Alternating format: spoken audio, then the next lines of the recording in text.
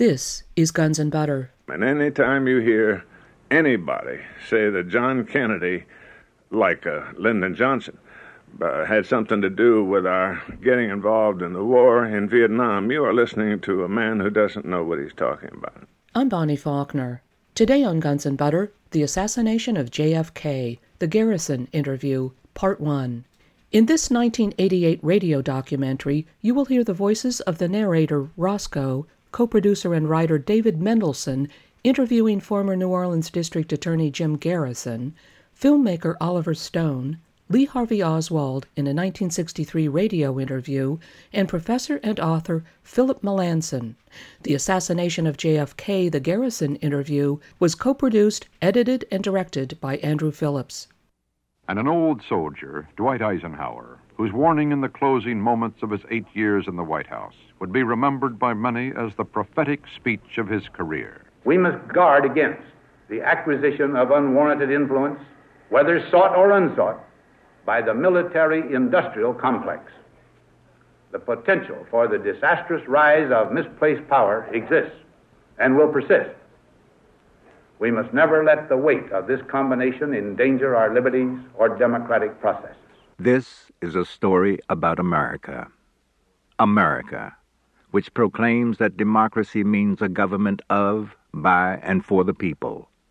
America, which condemns foreign governments run by military dictatorships, societies ruled by the powerful few, who alone are party to decisions which affect the many, where the process of leadership goes on behind closed doors, and presidents come and go without the people even knowing why. This is a story about that moment in America when the government changed and the people were excluded, not just from choosing their leader, but from knowing why their leadership changed. This is a story about that day in Dallas, the day John Kennedy died. It appears as though something has happened in the motorcade route. Something, I repeat, has happened in the motorcade route. Put me on, Phil. Put me on. We understand there has been a shooting.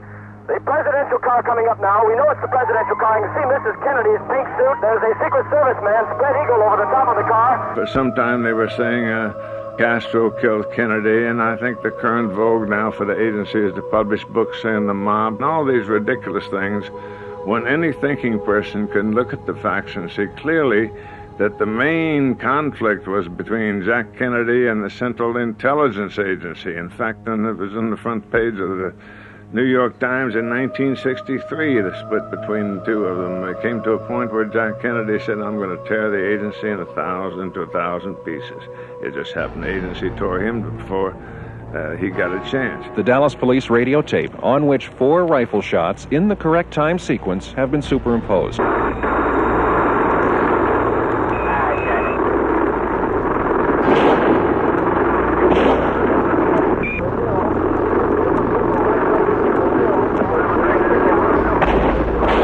I think that bringing out the truth is so critical that these words must be said. The American people have to face the fact that this is not an oversight, not a mistake on somebody's part. Every day that passes, high individuals at the very top of the United States government are playing an active role in concealing from you the truth of John Kennedy's murder. Secret Service men standing up in the limousine. They are armed with submachine guns. It appears as though someone in the limousine might have been hit by the gunfire. There's a lot of money to be made and has been made in keeping the Cold War going. And so there are billions.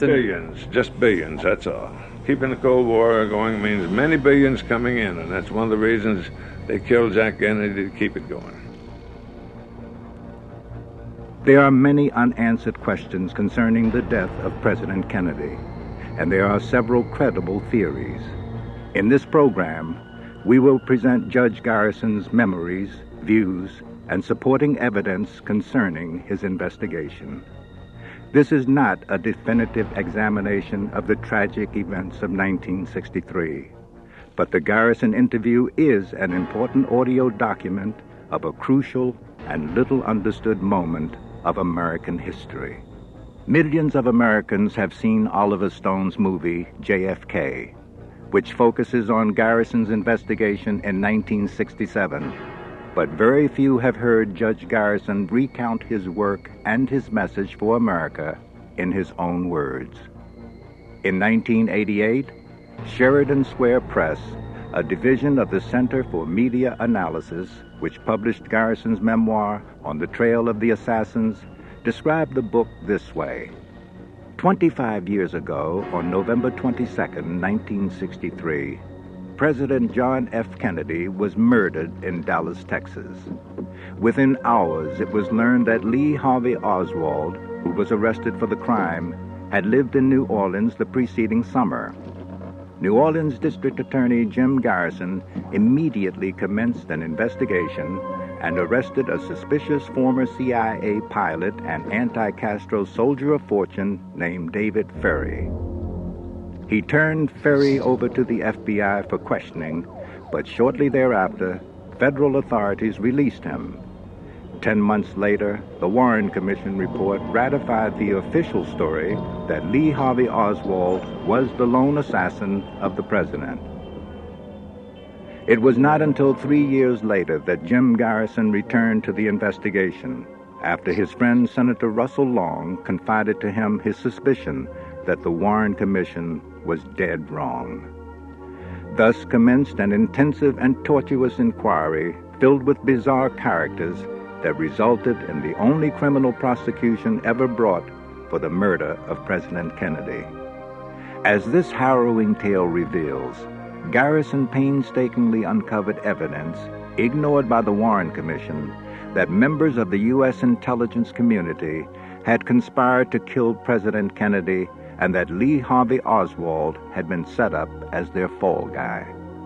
Among the key conspirators were Ferry, fanatical former FBI agent Guy Bannister, who was deeply involved with Cuban exiled mercenaries, and a distinguished pillar of New Orleans society, Clay Shaw, the director of the International Trade Mart. As Garrison built his case, crucial witnesses, including David Ferry, died mysteriously. Documents disappeared. The DA's office was repeatedly infiltrated, and, most intriguing of all, the federal government not only withheld its cooperation, but attacked the investigation. The media waged an intensive campaign vilifying Garrison, aimed at discrediting his case against Clay Shaw and corroborating the official story. Now, 2 decades after the Shaw trial, Jim Garrison finally tells his own story. He pieces together his thesis that President Kennedy was the victim of a conspiracy and cover-up involving elements of the CIA, the FBI, and state and local officials, all of them hell-bent on reversing the president's bold moves to lessen the tensions of the Cold War. Every major move he made, and I'm saying move, not words on this day he was sworn in, which were written for him by members of the staff. I mean, every major decision he made as president was toward ending the Cold War. So if you hear anybody describe him with a straight face as Cold War, you're talking to somebody who doesn't know what he's talking about. Kennedy did so much and made so much progress towards ending the Cold War that those Cold Warriors who were in our government had to kill him in order to keep the Cold War going. What changes in policy can you point to that occurred after his assassination, where we might see a turnabout from earlier Kennedy policies to the new Johnson policies? There were a series of them, but the most immediate one occurred within 72 hours after his assassination.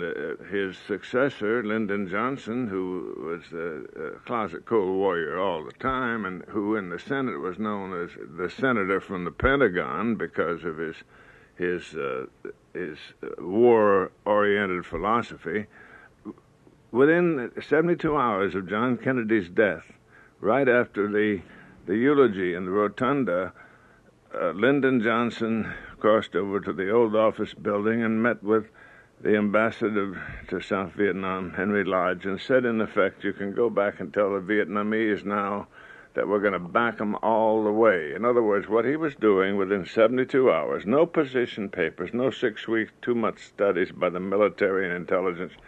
Within a few days, he was meeting with the Lodge and telling him, We are changing the policy in the Far East 180 degrees. He reversed Kennedy's policy, and sure enough, in 18 months, he was pouring 500,000 American soldiers in there, an expeditionary force, with no reason. We were not even invited by South. We weren't wanted by South Vietnam. And, of course, the result, as you know, was not only did we lose 55,000 fine young men died, murdered by our own government, in a sense, but we got in a war which was not supported by the people, but was kept alive nevertheless successively by Johnson and then by Nixon, to the point where in riots in Washington, D.C., they had to arrest 20,000 American citizens protesting the war. By those Nazi methods, they managed to make a war nobody wanted last 9 years. But with Kennedy, we would not have had the war, because he said most specifically on the 2nd of October, 1963, he told Kenny O'Donnell, and it's in Kenny O'Donnell's book, Johnny, We Hardly Knew You, we're getting out of Vietnam. We will be completely out by 1965. That means the helicopters and everything. And incidentally, when he said that, even then we did not have a single combat soldier in Vietnam. As long as Jack Kennedy was alive, we did not have a single combat soldier in Vietnam. And any time you hear anybody say that John Kennedy, like Lyndon Johnson, had something to do with our getting involved in the war in Vietnam, you are listening to a man who doesn't know what he's talking about. What is the evidence supporting the theory that JFK would not have carried out the Johnson-Vietnam policy of full-scale war, which led to 550,000 American ground troops and daily B-52 bombing runs, in the end dropping twice as much explosive force on that small country as was dropped by both sides in all of World War II? Arthur Schlesinger, Jr., writing in the January 10, 1992 edition of the Wall Street Journal, "No one can say what President Kennedy might eventually have done about Vietnam, but there is strong documentary evidence as to his long-run purpose. From the beginning to end of his administration, he steadily opposed repeated military recommendations that he introduce an American expeditionary force. Having watched the French army fail in Vietnam in 1951, he had no desire to send the American army into the same quagmire. The last thing he wanted, said General Maxwell Taylor, was to put in our ground forces. In the hope of enabling the South Vietnamese to save themselves, President Kennedy did agree to modest increases in the number of U.S. military advisors assigned to the South Vietnamese Army. But as Roswell Gilpatrick, the Deputy Secretary of Defense, said later, resistance was encountered from the President at every stage as the total amount of U.S. personnel deployment increased. In July 1962, President Kennedy instructed Robert McNamara, the Secretary of Defense, to start planning for the phased withdrawal of the American advisors. The target date for complete disengagement was the end of 1965. The military produced an acceptable plan in May 1963. Mr. Gilpatrick later said, McNamara indicated to me that this was part of a plan the President asked him to develop to unwind the whole thing. Good afternoon, and welcome to the National Press Club. Here, ladies and gentlemen, please welcome, in his second appearance at the National Press Club, Oliver Stone.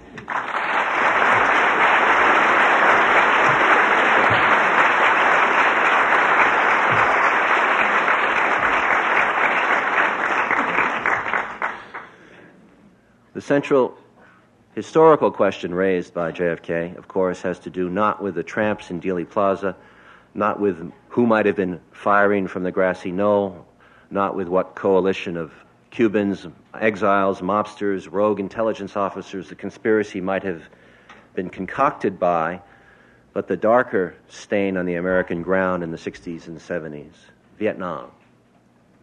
It is Vietnam which has become the bloody shirt of American politics, replacing slavery of 100 years before.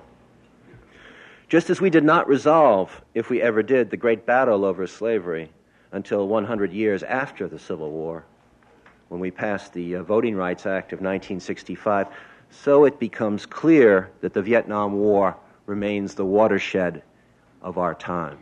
And the divisions in our country among our people opened up by it seem to get wider and wider with each passing year. JFK suggests it was Vietnam that led to the assassination of John Kennedy, that he became too dangerous, too strong an advocate of changing the course of the Cold War, too clear a proponent of troop withdrawal for those who supported the idea of a war in Vietnam and later came to support the war itself. Was President Kennedy withdrawing from Vietnam? Had he indicated strongly his intention to do so? Had he committed himself firmly and against all hawkish advice to the contrary to oppose the entry of U.S. combat troops? The answer to these questions is unequivocally yes, as Arthur Schlesinger Jr. has attested, and Major John Newman, a young historian here on this dais who has devoted himself to a 10-year study of this, can attest. His book, JFK in Vietnam, a major work, will surely contribute more heavily than any other volume of immediate military history to the solution of these questions. Major Newman makes it very clear President Kennedy signaled his intention to withdraw from Vietnam in a variety of ways and put it firmly on the record with the National Security Action Memorandum 263 in October of 1963.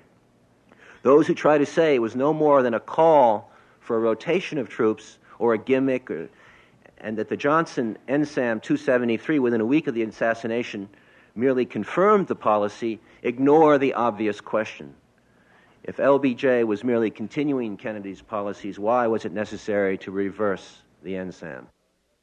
The first order he gave in that regard was to return 1,000 of our troops as a gesture that could not be misunderstood, 1,000 troops by the end of December 1963. But that was countermanded within 24 hours of his death, which gives you some idea of how much backing he had from his own government. Let's look at his Cuba policy. Bay of Pigs would certainly seem like it was an anti-communist move. The Bay of Pigs was not his policy. The Bay of Pigs was inherited from the previous administration. And the main designer and supervisor of the Bay of Pigs was a man named Richard Nixon, who later, when he got back in office, helped to keep the Vietnam War going. He was one of the Cold Warriors, a dedicated Cold Warrior from the first time he entered public office. But that was not Kennedy's policy. Kennedy inherited that, and his position, and he left no doubt about it, was I don't have much alternative. People think that I'm failing to follow up on the previous president if I don't go ahead with something that he's initiated, but he was not very enthusiastic about it. He was most reluctant, and the invasion of the Bay of Pigs of Cuba, as you know, was being accomplished by anti-Castro Cubans, trained and backed, of course, by American advisors, by the CIA project. But it was insufficiently backed, and this agency thought that it could jam Jack Kennedy into bringing in the Navy fighter planes, which were just over the horizon on the Navy flat tops. Their engines were even warmed up, so they were obviously intended to be used. But Kennedy didn't intend to bring us into World War III that casually. And so when the man in charge of the Bay of Pigs, General Cabell, Charles Cabell, who just by a strange coincidence happened to be the brother of Mayor Earl Cabell, in whose town Jack Kennedy was murdered a year or two later, when General Charles Cabell called on President Kennedy to make the Navy planes available, John Kennedy said absolutely not and returned him down. So that was not really John Kennedy's project at all. In the Cuban Missile Crisis, when that was laid on John Kennedy, he recognized it for the crisis it was, for the possible beginning of World War III, but it's important to see that in its perspective.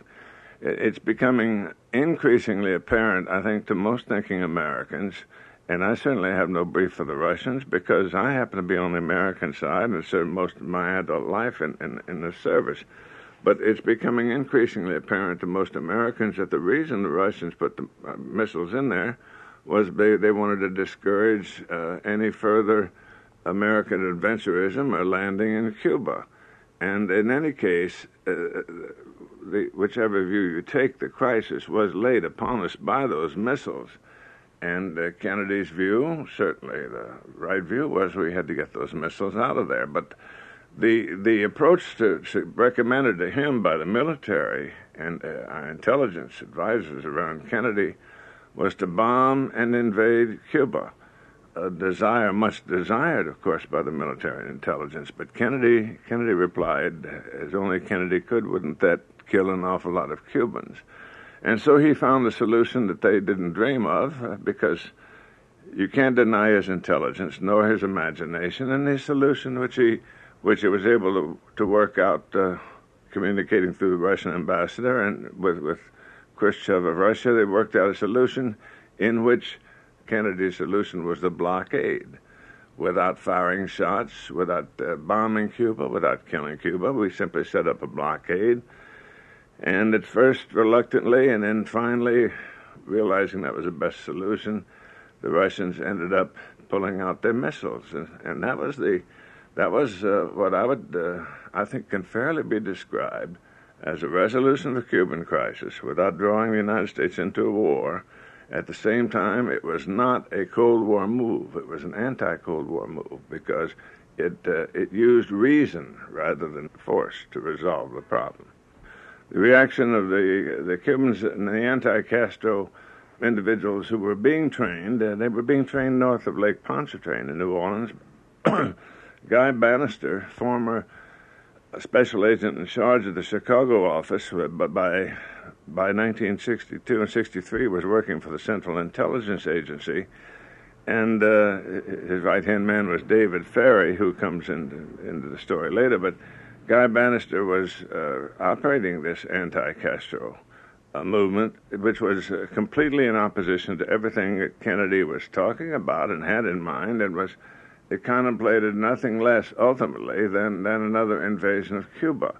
The Cubans themselves had come, and the anti-Castro adventurers with them, had come to hate John Kennedy for what they regarded as failure to back them up. But actually, it was quite different. It was a case of avoiding a war on his part when he agreed with Khrushchev not to invade Cuba again. But they never forgave him for that, and nevertheless, even worse, they were continuing to violate the president's specific order, which is the law of the land, and they were training daily for the ultimate invasion of Cuba. They had a cover name, which they kept secret, but it's kind of surfaced in some recent years. It's called Operation Mongoose, and it looked like, on the surface, like a legitimate a series of forays against Cuba, ostensibly in the national interest. But if you look at the actual description in a 1961 memorandum of Operation Mongoose, is described by Major General Lansdale, who'd spent years in Vietnam, keeping the Vietnam War going. You will see that it was clear that he had in mind once more the ultimate invasion of Cuba and nothing less. And so what you had under the cover of Operation Mongoose, you had this daily training going north of Lake Pontchartrain. That's how New Orleans comes into it. I didn't put New Orleans into it. Sometimes people say, why you, as if I brought New Orleans into it. And the answer, of course, if I was DA of Pittsburgh, it wouldn't have been me. But I was DA of New Orleans, and New Orleans was where they were setting up this next invasion of Cuba. And every day or so, Dave Ferry would drive from, dressed in Army combat outfits, black boots, and he'd drive from Bannister's office across the lake and check the training, which consisted largely of shooting, and come back and give his report, and it was moving forward pretty steadily until Kennedy learned in late 63, precisely August 1st, 1963, he learned now that for several years now, his orders against any more anti-Cuba activity, much less preparation for a new land invasion of Cuba, was being violated. So he had to call on the FBI to actually raid the CIA camp where the Cubans and other anti-Castro people were being trained. But even then, the FBI, because the intelligence community protects different parts of each other, did not make it public to the people until we were able to find it out. The troops were being trained there, too, to land in Cuba. But they broke it up for the time being. I'm not sure that made a lot of difference by then. A lot of men had been trained since this was August 1st, 63. An awful lot of men had been trained and were available to do some shooting when November came in Dallas.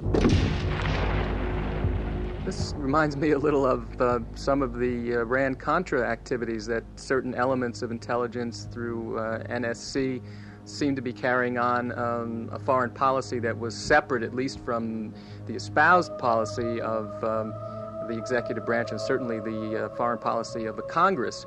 But in this case, the president acted through the FBI to break up this secret team's activities.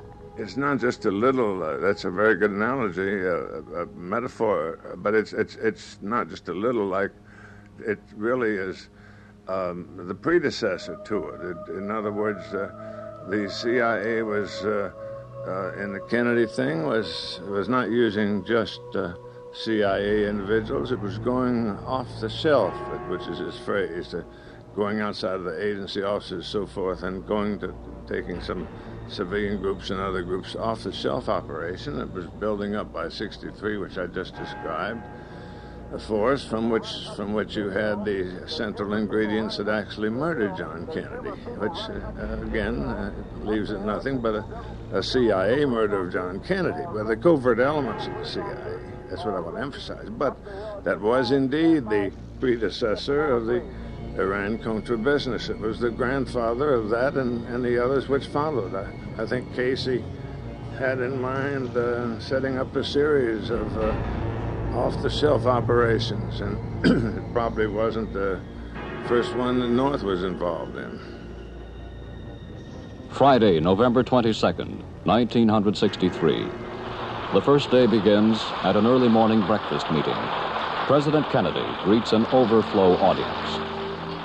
2 years ago, I said that, introduced myself in Paris by saying that I was the man who had accompanied Mrs. Kennedy to Paris. I'm getting that same sensation as I travel around Texas.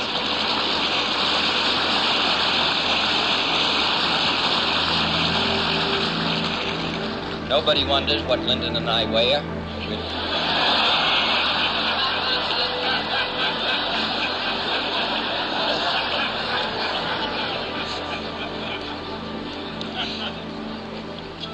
A short flight to Love Field at Dallas. Arrival time, 11:37 the same morning.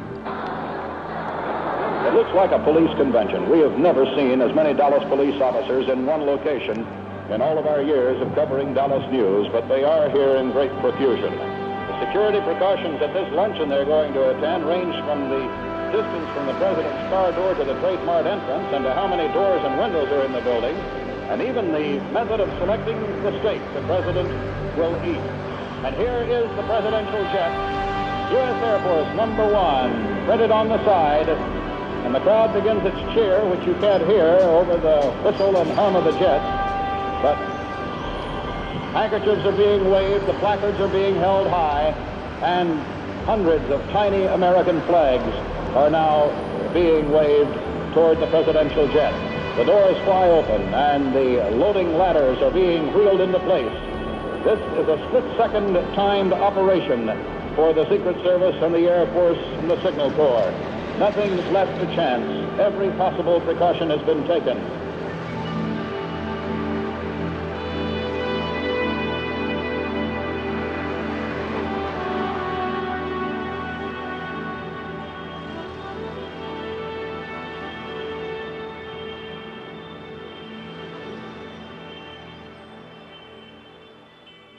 You're listening to the Assassination of JFK, the Garrison interview, Part 1.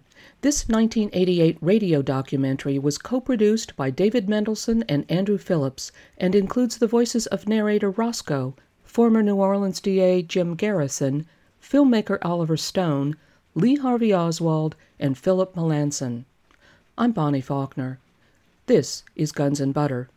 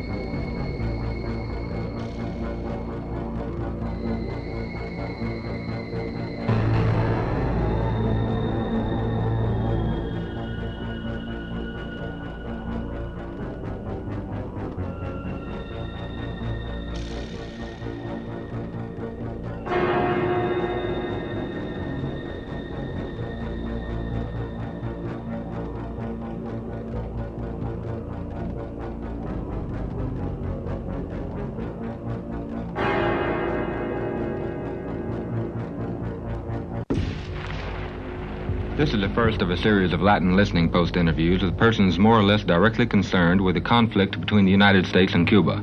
In subsequent programs, we will present talks with people who are connected with the Cuban refugee organizations, people who are connected with President Batista, and U.S. citizens with direct stakes in the outcome of the Cuban situation. Tonight we have with us a representative of probably the most controversial organization connected with Cuba in this country. The organization, the Fair Play for Cuba Committee. The person, Lee Oswald, Secretary of the New Orleans Chapter to the Fair Play for Cuba Committee. This organization has long been on the Justice Department's blacklist and is a group which is generally considered to be the leading pro-Castro body in the nation. As a reporter of Latin American affairs in this city for several years now, your columnist has kept a lookout for local representatives of this pro-Castro group. None appeared in public view until this week, when young Lee Oswald was arrested and convicted for disturbing the peace. He was arrested while passing out pro-Castro literature to a crowd which included several violently anti-Castro Cuban refugees. When we finally tracked Mr. Oswald down today and asked him to participate in Latin listening posts, he told us frankly that he would because it may help his organization attract more members in this area. With that in mind, and knowing that Mr. Oswald must have had to demonstrate a great skill in dialectics before he was entrusted with his present post, we now proceed on a course of random questioning of Mr. Oswald. Mr. Oswald, if I may, how long has the Fair Play for Cuba Committee had an organization in New Orleans? We have had members in this area for several months now. Up until about 2 months ago, however, we have not organized our members into any sort of an active group. Until, as you say, this week, we have decided to feel out the public what they think of our organization, our aims. And for that purpose, we have been, as you say, distributing literature on the street for the purpose of trying to attract new members and feel out the public. Are you at liberty to reveal the membership of your organization? No, I'm not. For what reason? Well, as secretary, I believe it's standard operating procedure that an organization consisting of a political minority protect the names and addresses of its members, and I have that is my duty, and I have every reason to do that. Mr. Oswald, there are many commentators in the journalistic field in this country that equate the Fair Play for Cuba Committee with the American Communist Party. What's your feeling about this, and are you a member of the American Communist Party? Well, the Fair Play for Cuba Committee, with its headquarters at 799 Broadway in New York, has been investigated by the Senate subcommittees who are occupied with this sort of thing. They have investigated our organization from the viewpoint of taxes, subversion, allegiance, and in general where and how and why we exist. They have found absolutely nothing to connect us with the Communist Party of the United States. In regards to your question about whether I myself am a communist, as I said, I do not belong to any other organization. I noticed from your pamphlets that one... We've been listening to an interview with Lee Harvey Oswald, which was done in the summer of 1963. On the line is Dr. Philip Melanson, who is a leading expert and author on the subject of the political assassins, an expert on the subject of intelligence in the United States. The clip you just played is a classic because he tells the interviewer, creates the same impression that he would create for the FBI when, after his arrest, he asked that an FBI agent be brought into his cell so he could give him a lot of information. And both in that radio interview you just played and the FBI interview, he made the Fair Play for Cuba chapter sound like a powerful, clandestine, secretive organization when, in fact, it had no members, only a bunch of paper that he generated and only him, and he never tried to find any other members. Since I was then in the city and happened to be DA and had the responsibility of seeing what Lee Oswald was doing this summer of 63, I went down to 544 camp to look at it and see what it was. And I took one look and I said, hell, this is a side entrance to Guy Bannister's office. I knew Guy. He used to be head of the Chicago FBI office, and during World War II, he was in the Office of Naval Intelligence. Lee Harvey Oswald, when he was giving out leaflets supposedly in support of Castro, the Fair Play for Cuba Committee, 544 Camp Street was stamped on the literature. So this is where 544 comes into the case, through Oswald having worked there in the same building where Guy Bannister was operating. But just to underscore the significance of what you just said, what you're describing is a situation in which ostensibly communist material has stamped on it an address 544 Camp, which is the location of part of the intelligence community in New Orleans, meaning, without a question of a doubt, there's prima facie evidence that Lee Oswald was not a communist at all. He was an agent provocateur. We later found out that on the third floor of Bannister's office, he located a small room and cleaned it out and gave it to Oswald to keep his pamphlets in. But you could see Oswald starting out in the morning and Bannister with his gruff voice and those steel blue eyes saying, "Lee, you're doing a good job. Get some more of those pamphlets out today, son. They like what you're doing in Washington." So he goes out and hands them out like he's a communist, but he's the one that calls the news people to come take the pictures, and he's acting out a role as a communist, but he doesn't know they're really fattening him up to be the turkey for Thanksgiving. He's the scapegoat. They're going to have him murdered by making him look like a communist. Bannister was once the chief of the FBI office in Chicago. How did he first come to your attention in relationship to the assassination, Guy Bannister? He first came to my attention, well, before the assassination, when I was district attorney. Shep Morrison, the mayor of New Orleans, said, "We have a man named Bannister. Looks like he might be a good assistant superintendent of police for that vacancy." And I didn't know much about him, but I said, if he's got a good FBI background, he certainly is organized and sounds good to me. But anyway, how did he first come to my attention was when I, after spending some nights with the Warren Commission, when I had put to the side the address 544 Camp to check because I saw that Lee Oswald was putting that stamp, with his little rubber stamp on papers. He only did it one day, and they stopped him. They kind of had a heart attack, I'm sure, but when he was putting that on the papers he was handing out to the public. But he didn't know that he was set to be the scapegoat, so he was doing what he thought was natural. But what actually happened was when he was arrested on August the 9th and brought to the first district, first thing he did was to ask to speak to an FBI agent, and FBI agent came over, Agent Quigley, and very promptly Quigley and Oswald were locked in a private conference for some time. This is Oswald was arrested? Yeah, he was arrested on 9th August because of a controversy.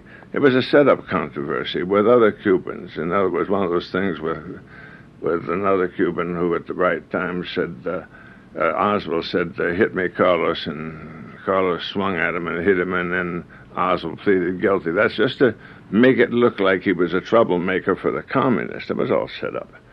And it was... It resolved in those particular pamphlets becoming available to the eye, though, and ultimately available to me. So I put them on the side to check, and then a few nights later I came across in the Warren Commission report. I'm surprised nobody else found it first. I found myself reading Colonel Folsom's 201, his personnel file, 201 file of Lee Oswald and the Marines. And he casually mentioned, and here's Lee Oswald's grades in a Russian test. And somebody must have kicked him under the table because he said he didn't do too well. He got almost as many right as he got wrong. But I wouldn't get any right in a Russian test. With all my years in the military, and I was a major by then, I never took a Russian test. He was a private, taking a Russian examination. And so I realized then that there were signs of intelligence before I left the house, and intelligence training of Oswald for some mission. And this was just not long before, when he took this test, not long before he left for Russia. So obviously, in retrospect, he didn't leave as a communist. He left as a young Marine with an intelligence assignment, because otherwise the Marines wouldn't be teaching him Russian. But I want to see what this sort of place this Russian, this quote Russian studying Marine was operating out of, and that's what caused me to go down that weekend morning to Lafayette Square and look at 544 Camp Street, where I found, my God, this so-called communist the lone assassin, the man who's supposed to have murdered John Kennedy, the man who was butchered before anybody could ask him too many questions, was an agent provocateur working for the United States government. That address, 544 Camp, was a side entrance to Guy Bannister's office. Around the corner on Lafayette Street was the entrance to Bannister's office. Across the street, where in the post office building, was an office of naval intelligence, and Bannister was naval intelligence in World War II. I knew some of these people. I knew that. And the Secret Service, as a district attorney in New Orleans, I knew where some of these Secret Service was also across the street. Around the corner in Lafayette, just across Lafayette Square around the corner, was the office of the Federal Bureau of Investigation, and also on another floor, the office of the Central Intelligence Agency.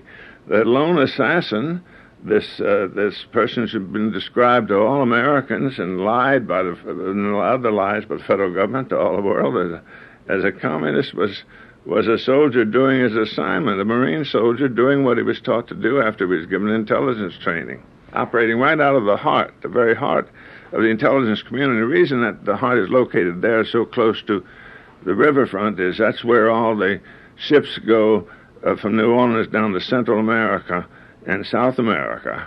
And a lot of the members of the ship's staff, as you might imagine, are intelligence men, too.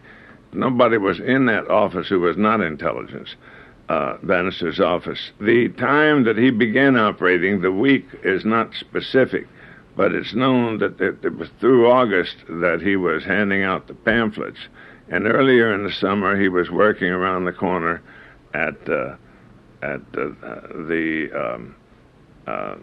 Riley Coffee Company. Well, Mr. Riley is not necessarily involved at all, but apparently the nesting place was made available for some request that the coffee company didn't know the reason for, but request by the intelligence community for this nesting place for Oswald. He was operating out of the Riley Coffee Company.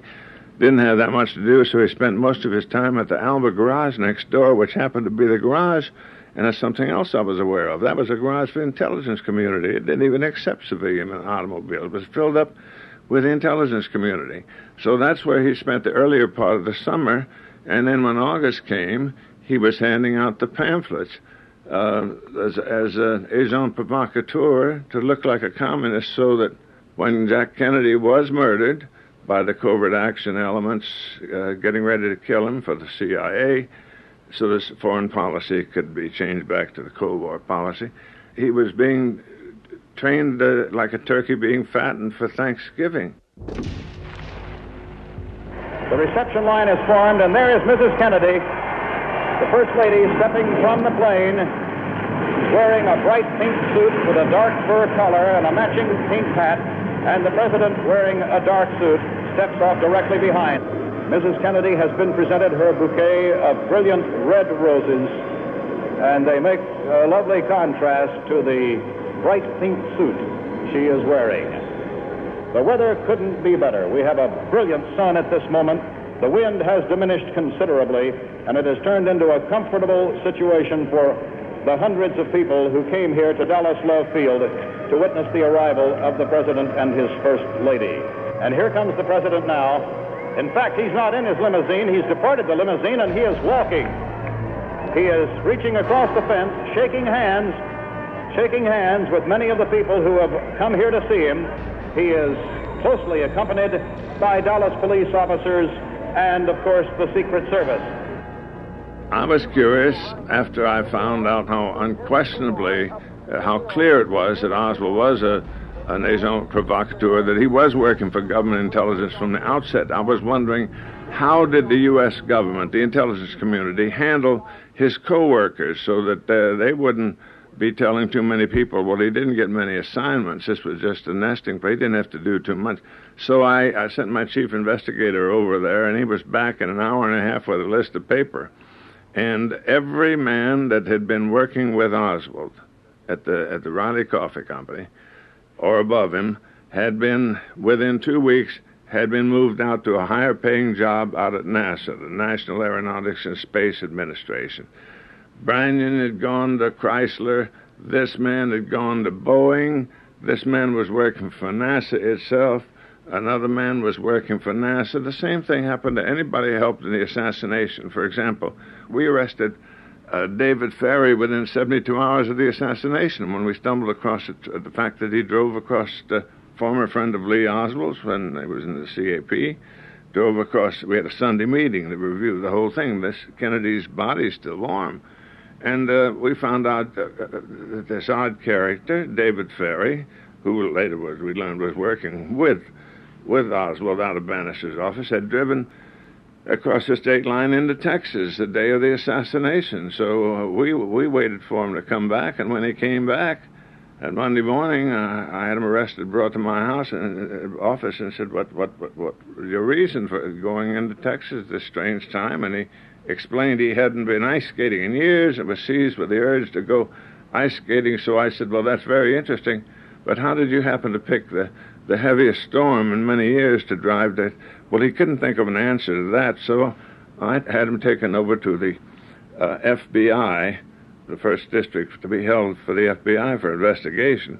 You couldn't give these guys. I'm trying to give these guys, the assassins, the people who set him up for the case, and they dropped Ferry like a hot potato. They even made a public announcement because I guess members of the intelligence community recognized one another, made a public announcement that it was not the FBI's idea to arrest Mr. Ferry, but it was Jim Garrison's. But we got one of the guys involved pretty darn early by accident. We were looking for somebody who was associated with Lee Oswald, and even though he apparently was a agent provocateur, as more and more as it turned out, we wanted to see who was associated with him. We found soon enough that David Ferry was with him frequently. So we had a rejected complaint because it was such a minor case, but it had his address on it.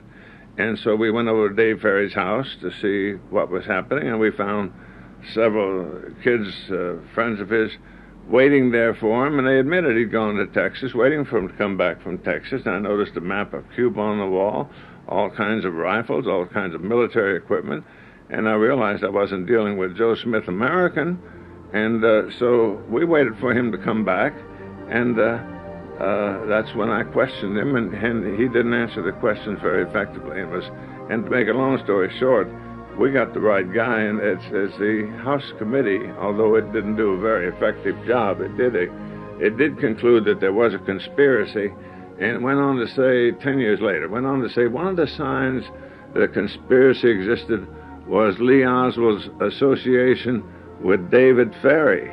It said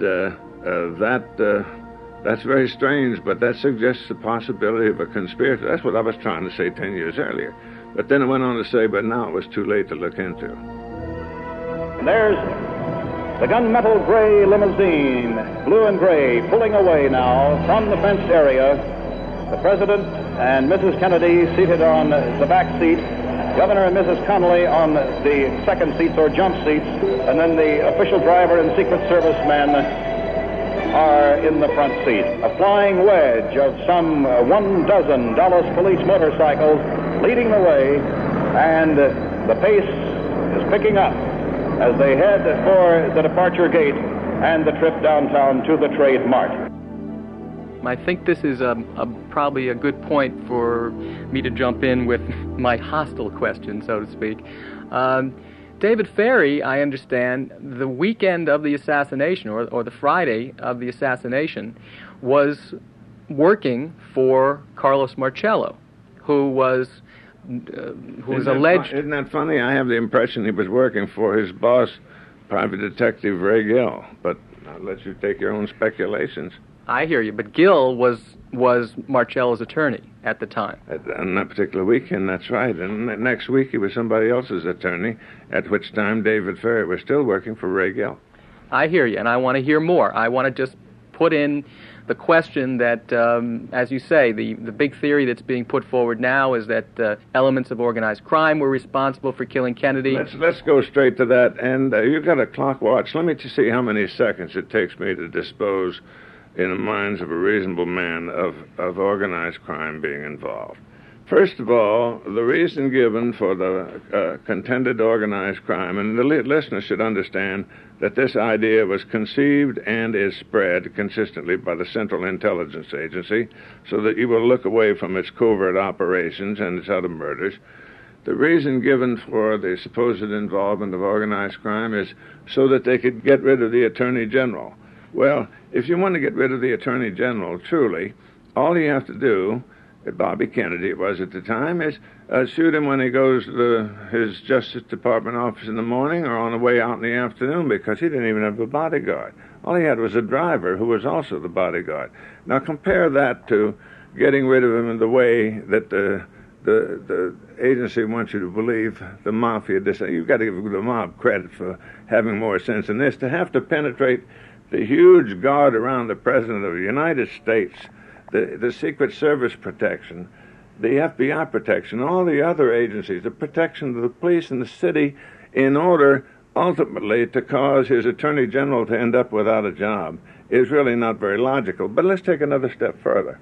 One of the most critical steps in accomplishing the murder was the change of the parade route at the last second. On the morning of the parade, the Dallas Morning News showed that the parade route for the president was to continue, as it came to Dealey Plaza, continue on Main Street all the way through Dealey Plaza. That map was 5/6, leaving just one column on the left of the front page, showing so everybody could see the route of the president. Now, what actually happened was when the presidential motorcade came and reached Dealey Plaza, without warning, it turned right. It turned right down Houston and left into Elm. It was a cul-de-sac where the ambush was waiting, and secondly, that double turn, the last leg of which was 120 degrees to the left, slowed his vehicle down to 10 miles an hour where you could hit him with a rock. If he had been going 25 miles an hour, as he had been, would be out in the meadow as planned through the center of Dealey Plaza on Main, they would have been able to hit the side of the car with it. But anyway, that's what happened. The parade was changed at the last moment, the parade of the President of the United States. Now, those of you who are waiting along the parade route, just to be sure that you find yourself in the proper location, let's give it to you once again. It will go Mockingbird Lane to Lemon Avenue, then travel south on Lemon to Turtle Creek, Cedar Springs, through the downtown area on Harwood to Main, west on Main to Houston, through the Triple Underpass to Stemmons Freeway, then on to the Trademark. The President's car is now turning onto Elm Street, and it will be only a matter of minutes before he arrives at the Trademark. I was on Stemmons Freeway earlier, and even the freeway was jam-packed with spectators waiting their chance to see the President as he made his way toward the Trademark. It appears as though something has happened in the motorcade route. Something, I repeat, has happened in the motorcade route. There's numerous people running up the hill alongside Elm Street, there by the Stemmons Freeway. Several police officers are rushing up the hill at this time. Stand by just a moment, please. Something has happened in the motorcade route. Stand by, please. Parkland Hospital, there has been a shooting. Parkland Hospital has been advised to stand by for a severe gunshot wound. I repeat, a shooting in the motorcade in the downtown area.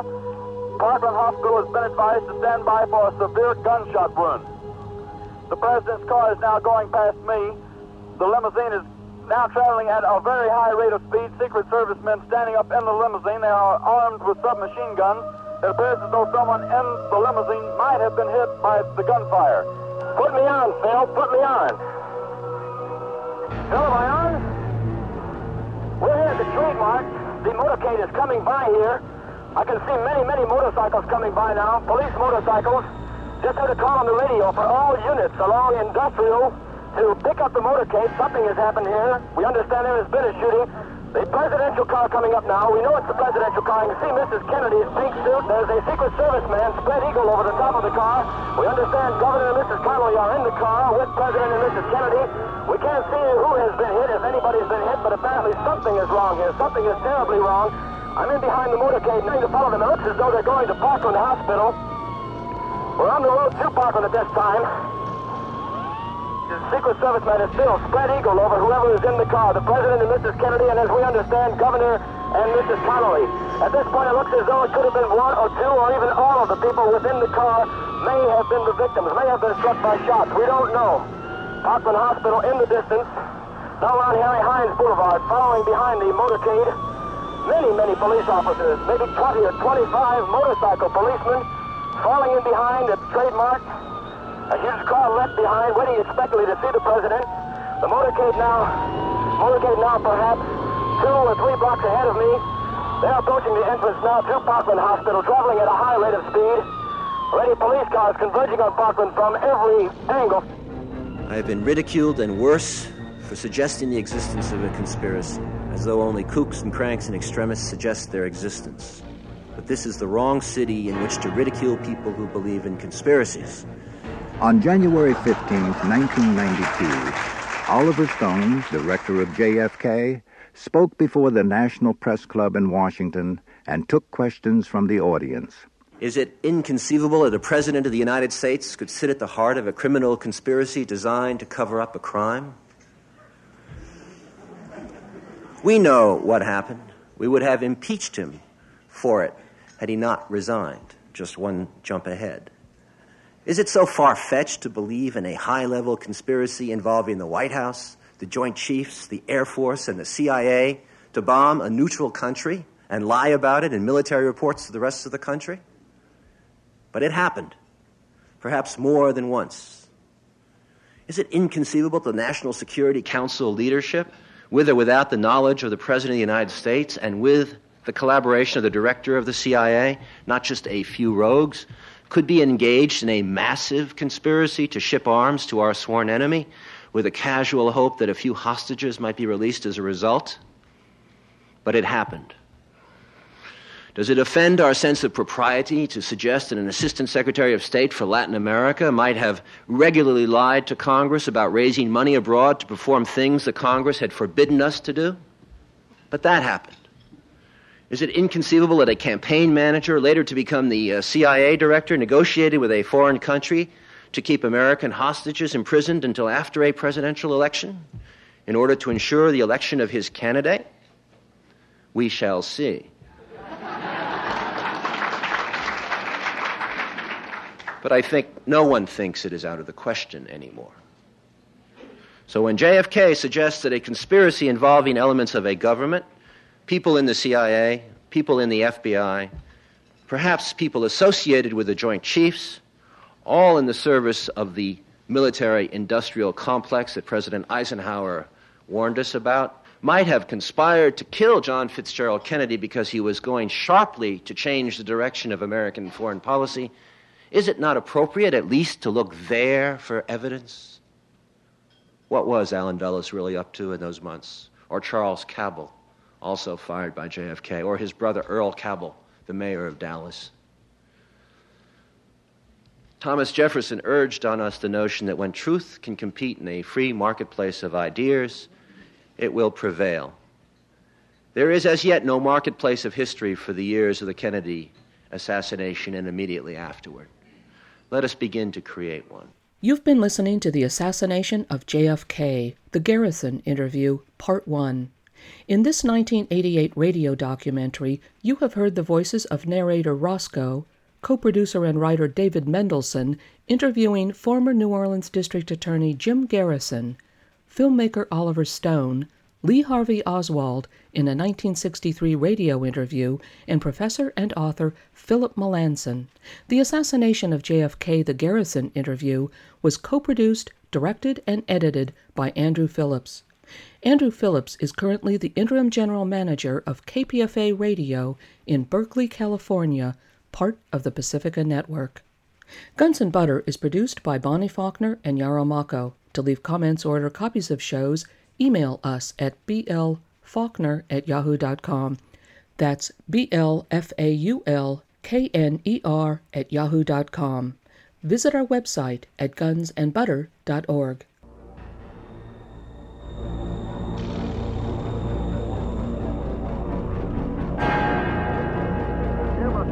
Up the hill. There's numerous people running up the hill. There's numerous people running up the hill. Up the hill. It's just several police officers rushing, several police officers are rushing up the hill at this time. Stand by just a moment, please.